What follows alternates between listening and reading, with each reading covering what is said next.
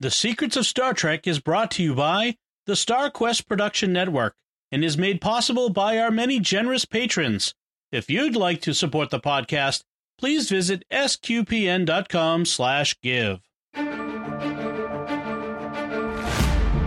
You're listening to The Secrets of Star Trek, where we discuss the hidden layers and deeper meanings found in all the Star Trek TV series, movies, and more. And today we're discussing the Lower Decks episode, In the Cradle of Vexilon. I'm Dom Bettinelli, and joining me today on the panel are Father Corey Stika. Hey, Father Corey. How's it going? And Jimmy Aiken. Hey, Jimmy. Howdy, Dom. Folks, be sure to stick around to the end of the episode. We have more of your fantastic listener feedback. And I want to encourage you, if you have not yet done so already, please follow The Secrets of Star Trek in Apple Podcasts, Google Podcasts. So we're on Spotify, TuneIn, in your favorite podcast app, or watch us on our YouTube channel, where you should make sure to also hit the bell to get notifications. And I want to tell you also about another show on the StarQuest Network you are certain to enjoy called Pray Station Portable. It is an opportunity for prayer at several times of the day based on the Liturgy of the Hours of the Catholic Church. You can find that also where fine podcasts are found or at sqpn.com/PSP. I was just on vacation last week and used it while road tripping. Use it to pray the breviary as I was going. So excellent. Wonderful way to do it. Good use of that. So we're talking about In the Cradle of Vexilon, and Jimmy, could you give us a recap of this episode? This week, the Cerritos visits a ring world, or a Halo world if you're into video games. And it was built a long time ago by a long-extinct race. It's run by a computer named Vexilon, who is actually a nice AI that doesn't want to conquer anybody. And Vexilon has created a paradise for the ring world inhabitants. However, Vexilon is in need of systems maintenance, and rather than having her engineers do it, Captain Freeman decides to do it herself. Unfortunately, things go wrong when she tries upgrading Vexilon's operating system, and the AI initiates a regenesis sequence on the ring world that would wipe out the current environments and all their inhabitants and start over. Meanwhile, Boimler is leading his first away mission as a Lieutenant Junior grade. It involves replacing dangerous equipment that could blow up if handled incorrectly, and Boimler is unable to delegate the task to the ensigns under his command, lest they be put at risk. So he ends up trying to comically do it all by himself. But when the regenesis starts, T'Lyn convinces him that he must delegate and let the ensigns do their jobs. Also, meanwhile, up on the Cerritos, a full lieutenant named Dirk has assigned Mariner, Rutherford, and Tendi a seemingly meaningless task, and they think he's hazing them. So in his quarters, they set up the equipment to trap him in an Alamarain Count to 4 game, along with a really annoying Betazoid gift box. And just as they're about to spring the trap, he profoundly thanks them for the task they were doing, which he very sincerely says was super important for the survival of the ship. He also confesses that he was once horribly traumatized by being trapped in an Alamarain game for a month and not being smart enough to figure out how to get out of it. And he's currently in therapy for this. Mariner then gets him to start talking endlessly about his favorite kind of spacey space music, while Tendi rushes through the seemingly meaningless task he assigned to them, and Rutherford goes to disarm the trap. Unfortunately, Rutherford gets trapped inside the game with the gift box, but he rushes through it as well. Then he sneaks the equipment out of Dirk's quarters. Back on the planet, Boimler's team completes what they needed to do with the dangerous equipment, but it starts overheating. Boimler orders the ensigns and T'Lyn to safety, and he stands watch, ready to shut down the equipment as soon as Captain Freeman gives the word. She completes the computer repairs and gives the word, but Boimler hits the switch a fraction of a second too late, and the equipment explodes. Boimler dies and goes to a place where we see the afterlife Black Mountain and the koala. Then Dr. T'Ana miraculously revives him. And finally, up on the ship, Mariner, Rutherford, and Tendi say they misjudged Dirk and will assume the best in people from now on. Only for us to get a shot of Dirk talking to Ransom and admitted, as I totally called, that he was totally hazing them the whole time, that he made up his fake Alamarain trauma, and that he totally enjoyed making them suffer. The end.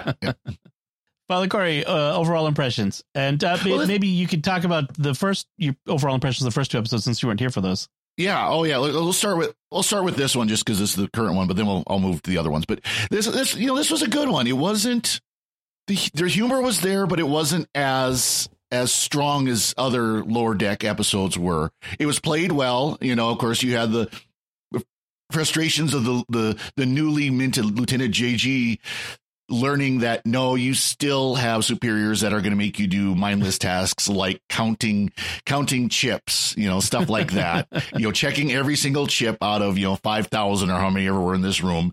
You're still going to have tasks like that. You're still going to have superiors that are going to give you grief, and things like that.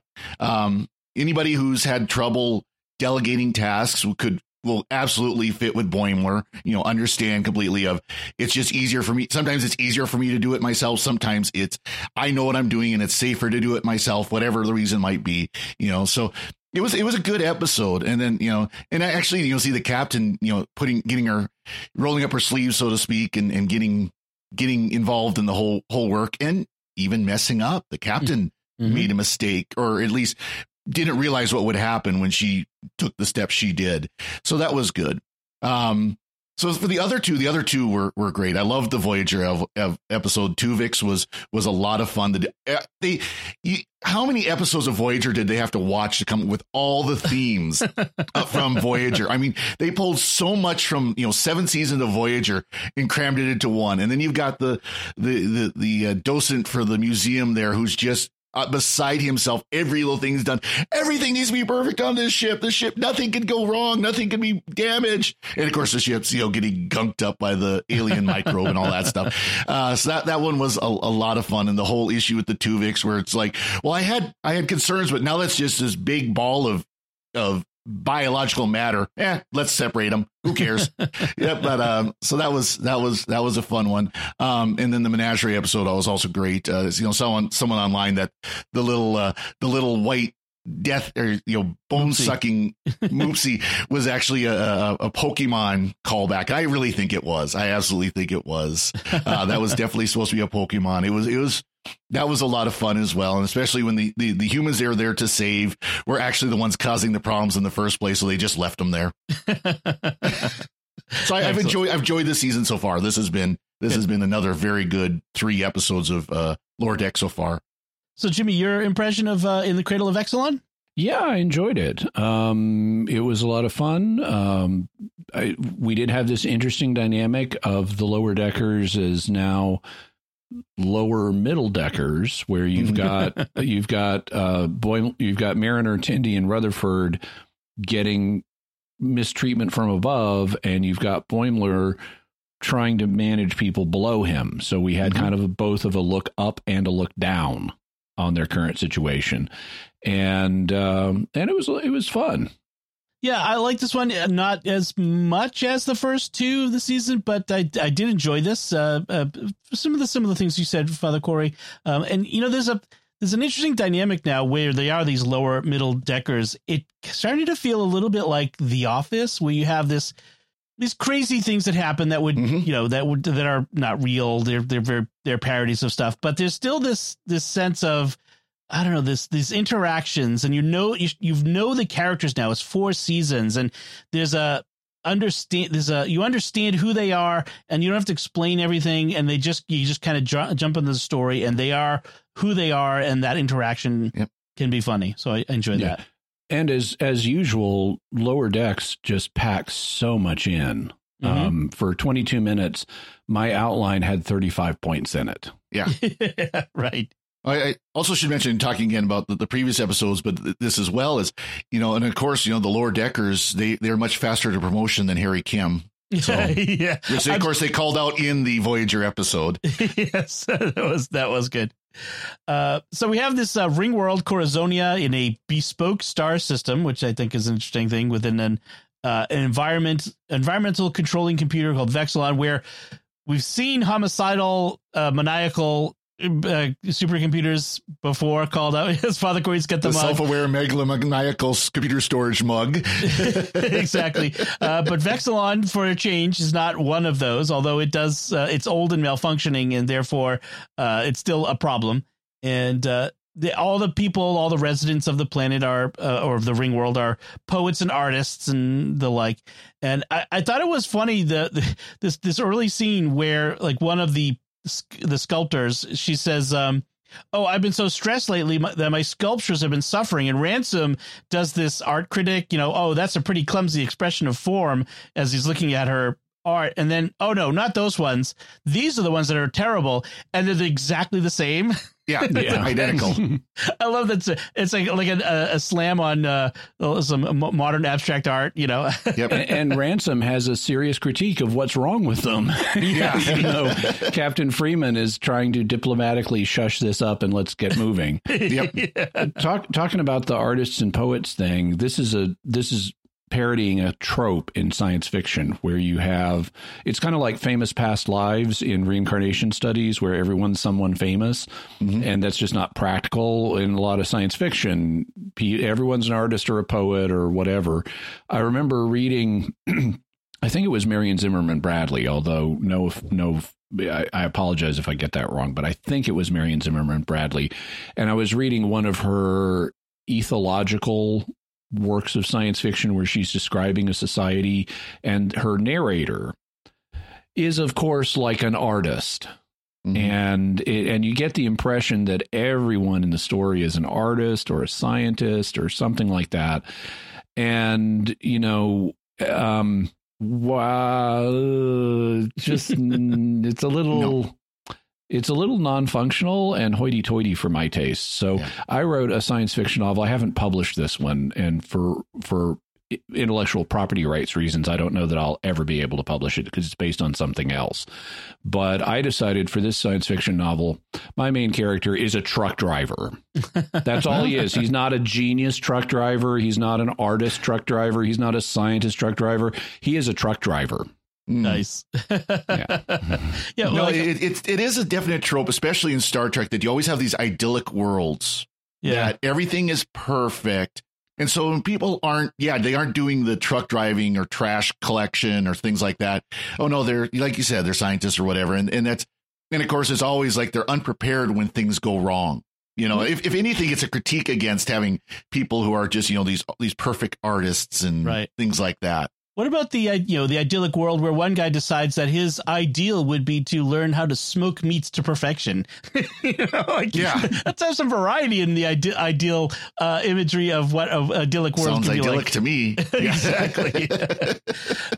So Vexilon itself is self-effacing and humble, and the way it talks, it sounds like it's going through like a middle-aged health crisis. It's like a character on Seinfeld or something. So it was kind of funny. Yeah.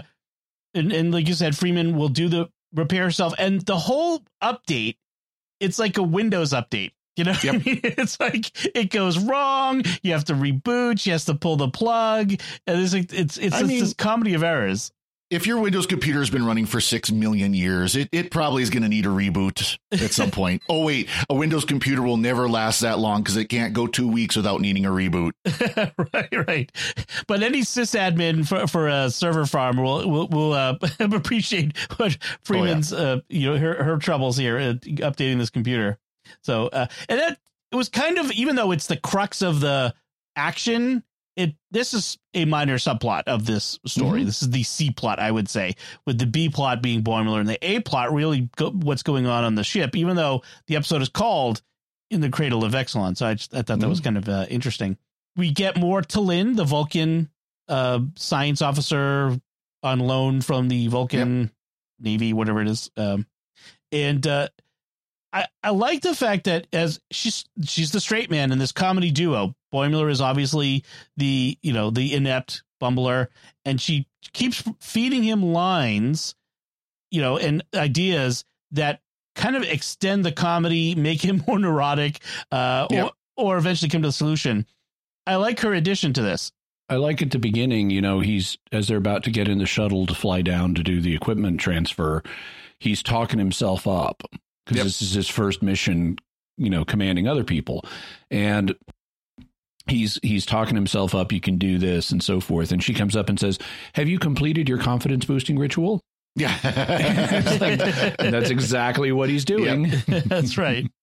And then Mariner, Tendi, and Rutherford have now realized that now that they're lieutenants, junior grade, they have access to the anomaly storage room, because every starship has to store these anomalies they encounter, and this is got to be gold for the writers. This idea. We'll see it again. We'll definitely see it again. Yes, and this is where they encounter the creepy Betazoid gift box and the Alamarine game. Again, we'll see those throughout. Well, and then the spider that bit Ransom, so then he became the big giant head was in there. Mm-hmm. Rutherford was about to touch that case of it and got pulled off real quick from that. So most listeners will probably remember the Alamarine game from Deep Space Nine, which is it's like a holographic environment that it sort of traps you in a pocket dimension until you can figure out your way through the game. Right. And it incorporates chanting and hopscotch and other stuff, and it's regarded widely by fans as one of the most annoying things ever on Deep Space Nine.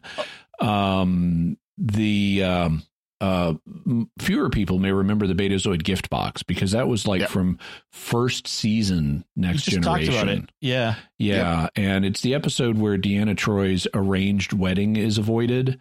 And the episode starts with a gift box being delivered to announce the wedding, that, the groom's family pulled the trigger on the contract. And so now Deanna's supposed to get married.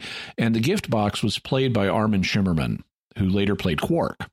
But basically the gift box's face, the gift box is a box, but it's got a face on it, which is like silvered. And when the face is not active, it's just, it's got its eyes closed and it's passive, but then it suddenly animates and starts talking. And it's like, I bring you great greetings of tremendous joy. And it then disgorges a bunch of trinkets as gifts. And it's really creepy and annoying. And so that's what they're harking back to here. But it is that's really creepy and annoying. What is it that Mariner says? Oh yeah, the game, it keeps saying Alamarine, lemon meringue. Yeah. And of course the game was called Wadi Chula. Chula was the name of the game from the Wadi. That's right. Race. And in fact, as Rutherford's racing through it inside, he's kind of running by he knows exactly all. It's like he's doing a speed run, basically, like a Mario Brothers speed run. He's doing a literal speed run through the game, and the Wadi guy in it is very disappointed because he won't stay and play the game. No time. So that, after they go to the anomaly room, they get assigned this job to scan isolinear chips by hand. And, there's thousands of them. And then when they complete the task, they think, oh, we finished and we haven't found the single one that's bad. Dirk comes back and says, oh, did you check the second layer? And then he presses a button and the thing goes up. and here we have one of the best lines of the episode, where I think it's Tindy says, why didn't you tell us about these? This whole second layer. And Dirk says, I don't know. The hidden button seemed obvious. The hidden button seemed obvious. And, this is about the time they start discussing whether this is hazing. And as Mariner says, hazing is pranks dressed up as team building that nobody really likes. Yes. I think that's a great definition of, does anybody actually like team building? So I think it's a repetitive there. Actually, there is a bit of a sociological function for hazing. One of the things so if you have a group of people that you want to be a team, you need all the members of the team to invest in it so they can trust each other and count on each other. And one of the ways of achieving that is by making new members suffer to be part of the team, because that way they invest in the team and they're showing their commitment to the team to the other members who now know, okay, we can count on this person.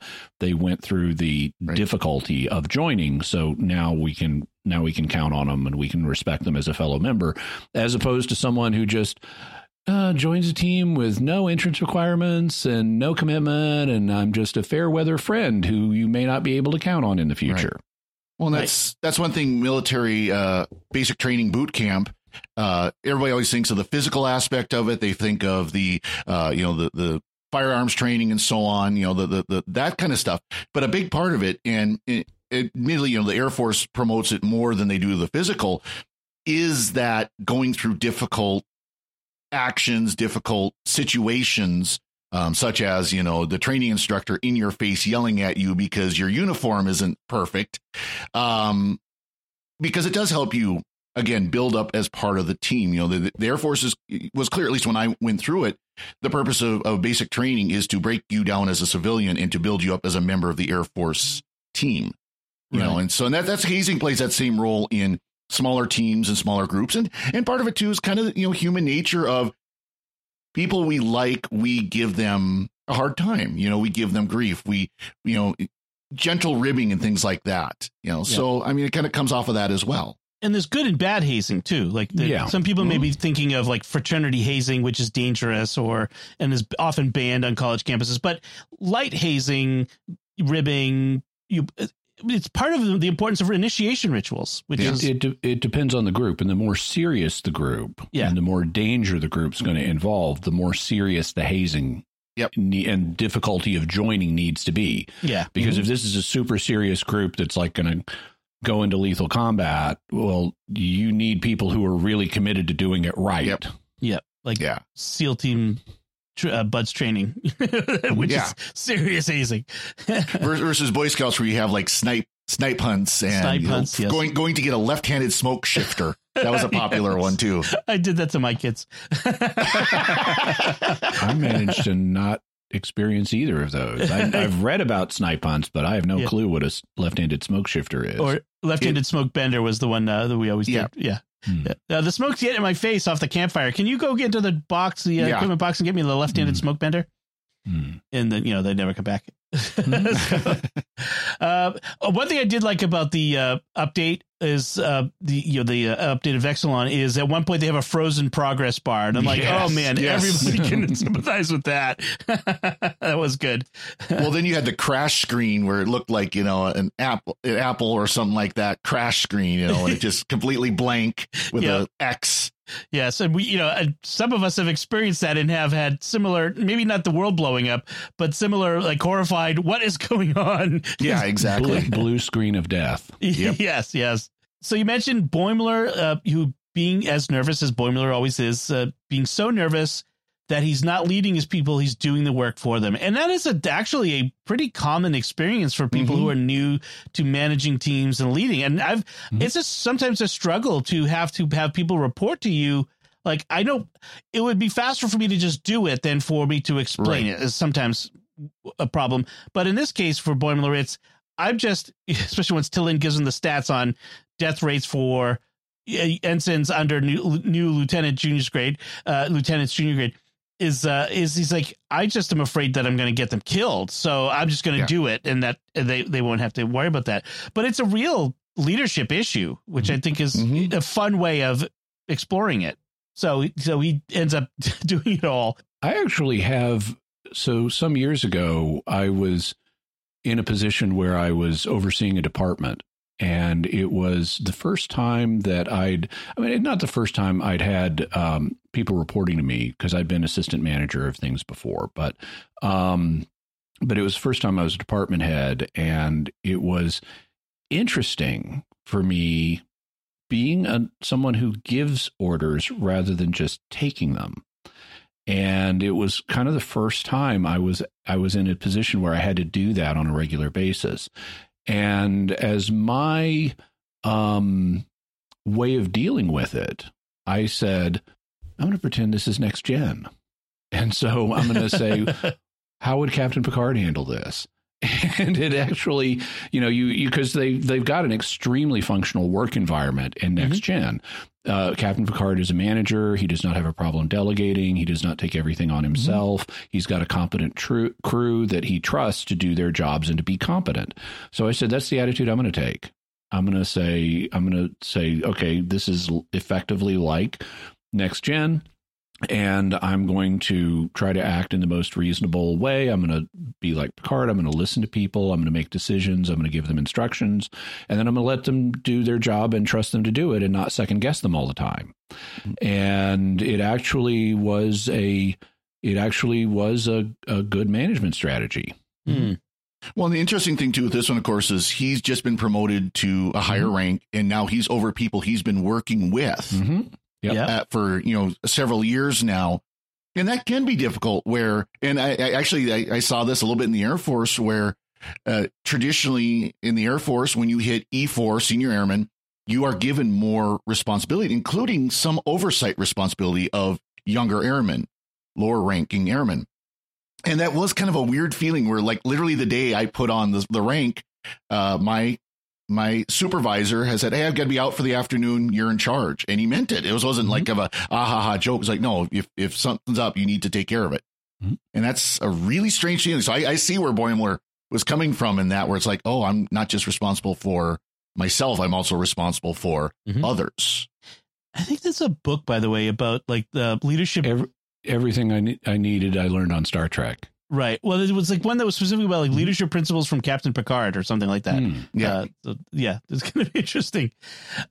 So they set up this elaborate prank in Dirk's quarters, including the Betazed box. And when Rutherford gets out, the Betazed box gets zapped, and I think it's by the same thing that zaps Picard, which makes him live a lifetime in a moment. In fact, is that the episode title or something along those lines? That's what I thought it was. In a light. Yeah. Because the box says, was that an alternate universe? Did I just live an alternate life? Yeah. Sorry about that. I miss my wife. Which is funny, given that the line from, we'll talk about in our feedback, the line from Tuvix, I miss my wife. So maybe that's going to be a theme. But yeah, the box was foul mouthed the first time we saw it, wasn't it? Like they bleeped it. It's kind of because I didn't. Well, it was deranged. It was deranged. It wasn't just as annoying. It was also deranged. That's right. So, Boimler is killed in the explosion, as you mentioned. And he has this experience, which I really feel like they're really developing this afterlife idea of. He's sitting in this room, which kind of reminded me of the room that Picard was sitting in with Data in the afterlife. Yeah. And I thought that's where they were going with it. And then we see the koala there. And I just love the idea that they've made this the afterlife. And we see the Black Mountain out the window. Yep. Right. And then the koala comes up to him and says something, but we can't understand what it is. Yeah. I want to believe that it's a drop bear, not a koala. I just want to go. Well, they are death koalas, so yes, exactly. Yeah. He only has a minute. We don't get to see the return ritual because he's only there for a minute, and then he's shocked back to life in his body. And Dr. Ta'ana says, "Holy blank! I can't believe that worked." Oh boy! Well, and Boimler wakes up, get it off me. He's trying to get the koala away from him, And that's how he wakes up. And then he dies again. And Dr. Ta'ana turns to her assistant and says, "Give me 30 cc's of whatever that was that worked the first time." Yeah. So, that was funny. I also like Ransom. Comes up to him at one point and he's like, "Well done, Mr. Boimler. You never forget your first death. Only more and more dangerous missions from here on out." Yeah. And then T'Lyn is like, the death rate of lieutenant junior grades is continues. Right.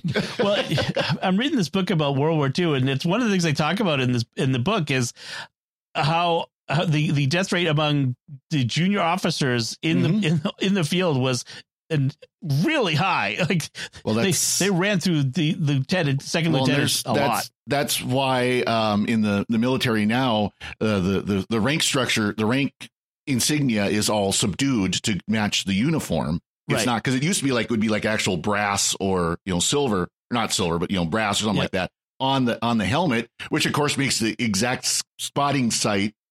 Something for a target, exact target for snipers, but also why they don't salute on the battlefield now. Right. Because again, the enemy would see the enlisted saluting the officer. It's like, oh, there's our target. Right. Well, also the fact that they were young and not right being thrown into combat pretty quickly. So yeah, that too. Not as much training as they needed. Right. They're callow youth is the thing. The Band of Brothers does a good job of showing that the series.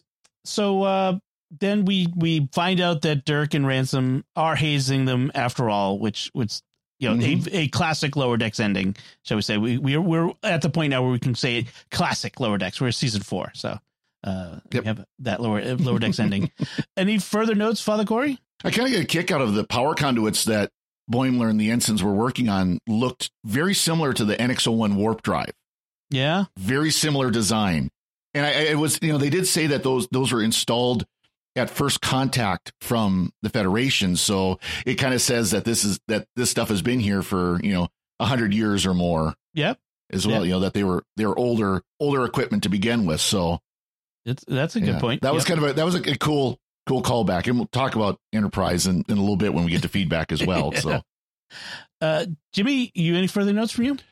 Just one. I liked when Vexilon first starts to malfunction. One of the things that starts happening is all of the clouds that are floating in the sky instantly turn into ice and fall out of the sky and shatter. Right. And they don't diminish in volume. They just turn to solid ice, clunk, and they're all shattered and causing various problems for people on the ground. But I liked that. I thought that was interesting and fun. Yeah, that was a comedic way. Yeah. Yep. All right, so let's get to that feedback we mentioned. Our first feedback comes from the season premiere of Season 4 Lower Decks called Tuvix. Kelly on Facebook. TWOVIX. Yes. And Kelly on Facebook wrote just simply hashtag justice for Tuvix, TUVIX, the original Tuvix. But then she went to YouTube and she gave us this comment. I'm so glad that Lower Decks is back.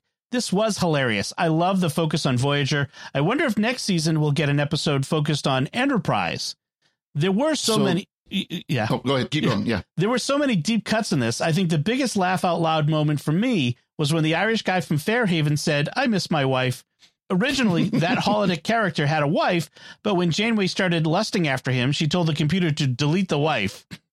So speaking of the Enterprise, they have said the producers of Lower Decks has said they will be starting to pull in more Enterprise content. Oh, so good. we probably will get an Enterprise-centric episode, if not this season, next season. So I'm looking forward to that. That could be good as well. Hopefully they'll call out the supposed rumored last episode where it was all just a holodeck program.